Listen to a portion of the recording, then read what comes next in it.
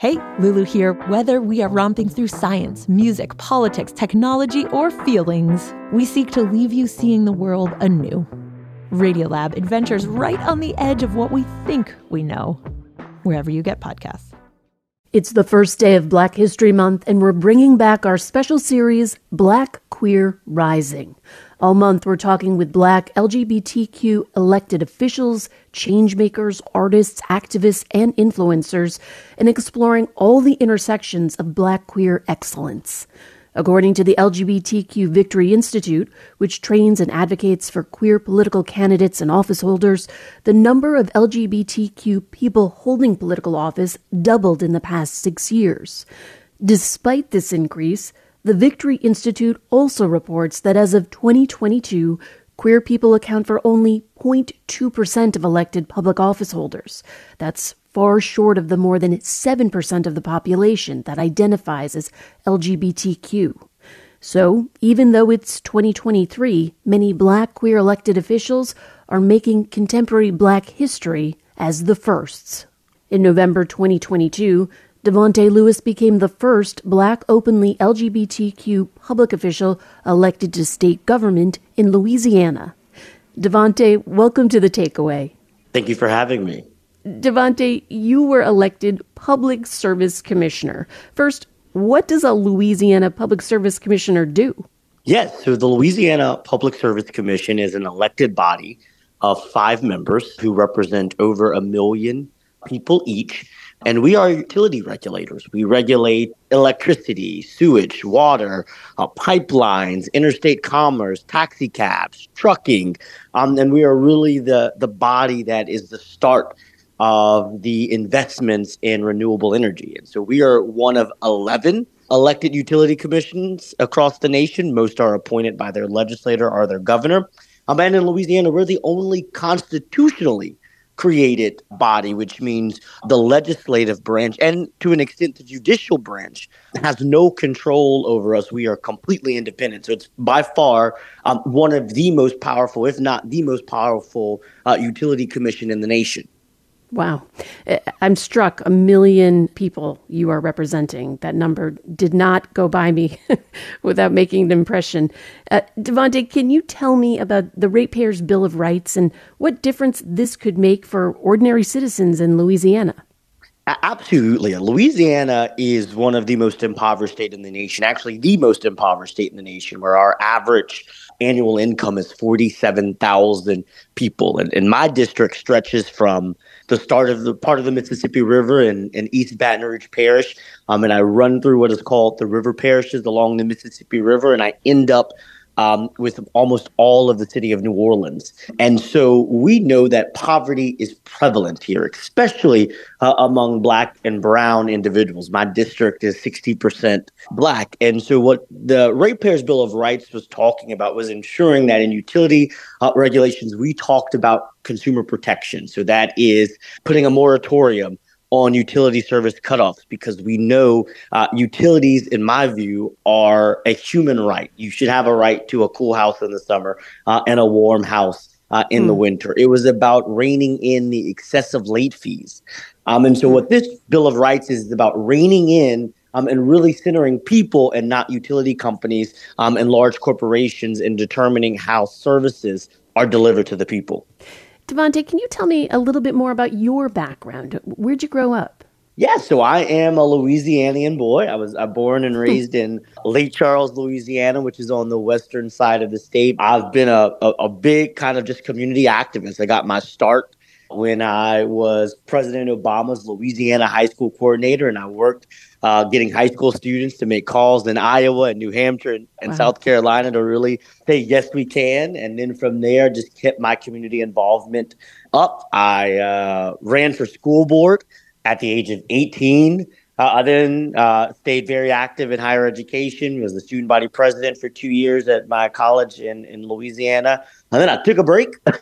And I needed a pause, and so I became an elementary school teacher, teaching our young boys and girls. So I returned back to Louisiana, where I currently work at the Louisiana Budget Project, which is a nonpartisan, nonprofit policy think and do tank that works on issues that really affect low and moderate income families. We want to eradicate poverty, and we want to ensure that Louisiana is a place that has racial justice. And so that's the work I'm doing, and that's what propelled me into this race.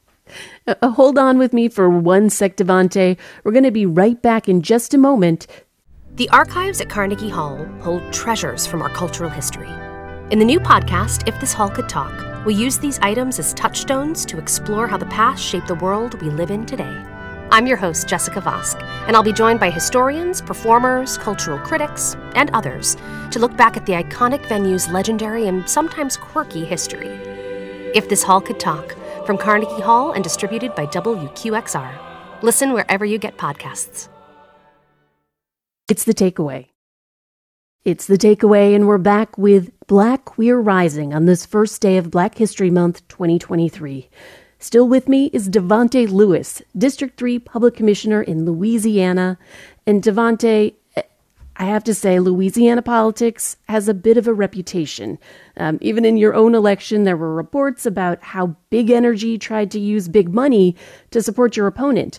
How do you want to go about tackling this kind of corruption, real or perceived? Absolutely. I mean, I think it is a shame in the state of Louisiana that the industry that we regulate on the Public Service Commission are legally allowed to donate to us. So think about that. Your utility company can donate up to $10,000 to a candidate who could potentially win an election to regulate them.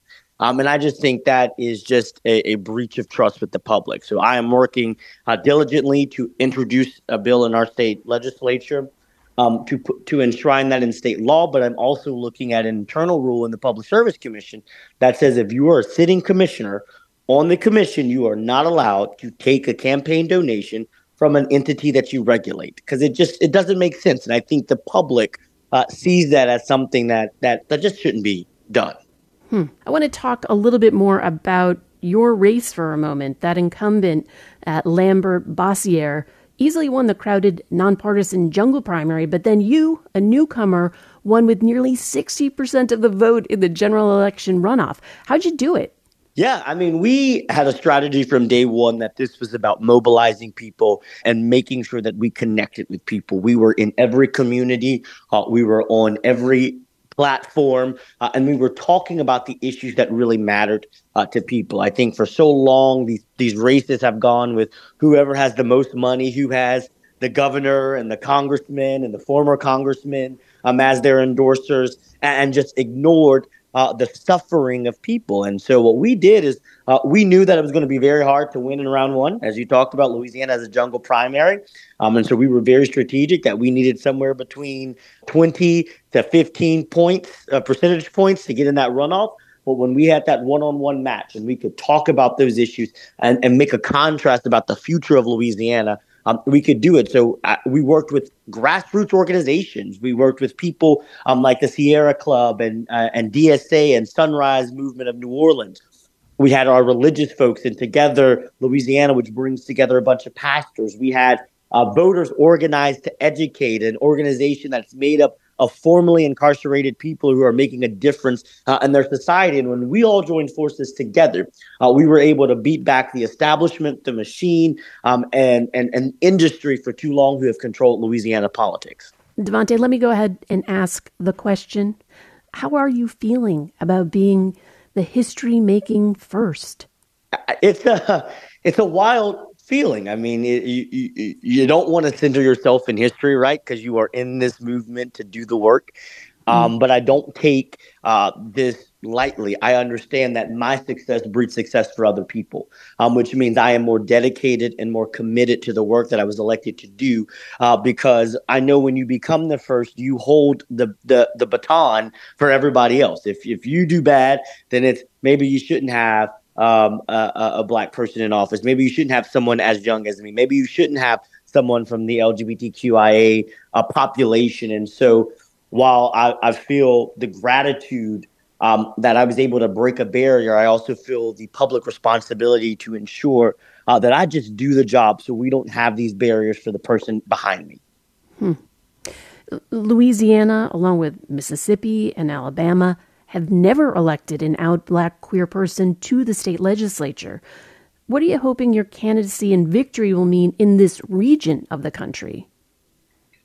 I think the South is rising. I think this showcases that a new South is on the horizon. I think for too long, the South has been identified as a place based off of its typical white Christian extremism that has kind of dictated our political system and our conversation.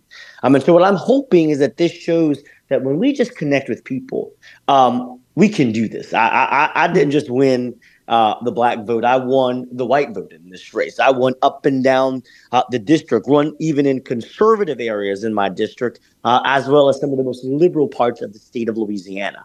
And so what I hope this shows is that when we just commit ourselves to the race and don't let people define what is electable and who can be electable, we can make change. And so I think it is the changing of the guard. It is changing of the narrative of who a candidate can be, who a candidate should be, and letting the people of our communities have a voice. And when they have a voice, I think a lot of barriers can be broken. Devontae, you are inevitably going to inspire other people, but who were or are some of your inspirations? Oh, absolutely. I mean, I think when I think about this moment and where I've gotten, I think about people who laid the groundwork. I often say so many laid the foundation for me, and I'm just working on the building. And so I think of the intellectual fight that James Baldwin led for so long that kind of set my mindset and my theory. I think of community activists like Fannie Lou Hamer, who decided just to challenge the system, whether it was people who naturally wanted to agree with her or people who were adversarial to her. I think where I got inaugurated at the Louisiana Old State Capitol, and right outside of that Capitol is a plaque where the first bus boycott started in 1953, right here in Baton Rouge, Louisiana, where I hail. So I think about all 10 of those. Pastor T.J. Jemison, who really sparked a movement. And if we look at Black history, knows that Rosa Parks and Martin Luther King looked to Baton Rouge for the Montgomery bus boycott. And so to live 2 blocks from their house, to get inaugurated from the bus stop of the Baton Rouge bus boycott, which sparked the civil rights movement in this nation. Those are the people that really guide me. And so it's the history of what foundation we have laid and how do I continue to build on that history that so many have laid for me. Devontae Lewis, Public Service Commissioner for Louisiana's 3rd District, is the state's first Black, openly LGBTQ+ elected state official. Devontae, thank you for joining The Takeaway. Thank you so much for having me.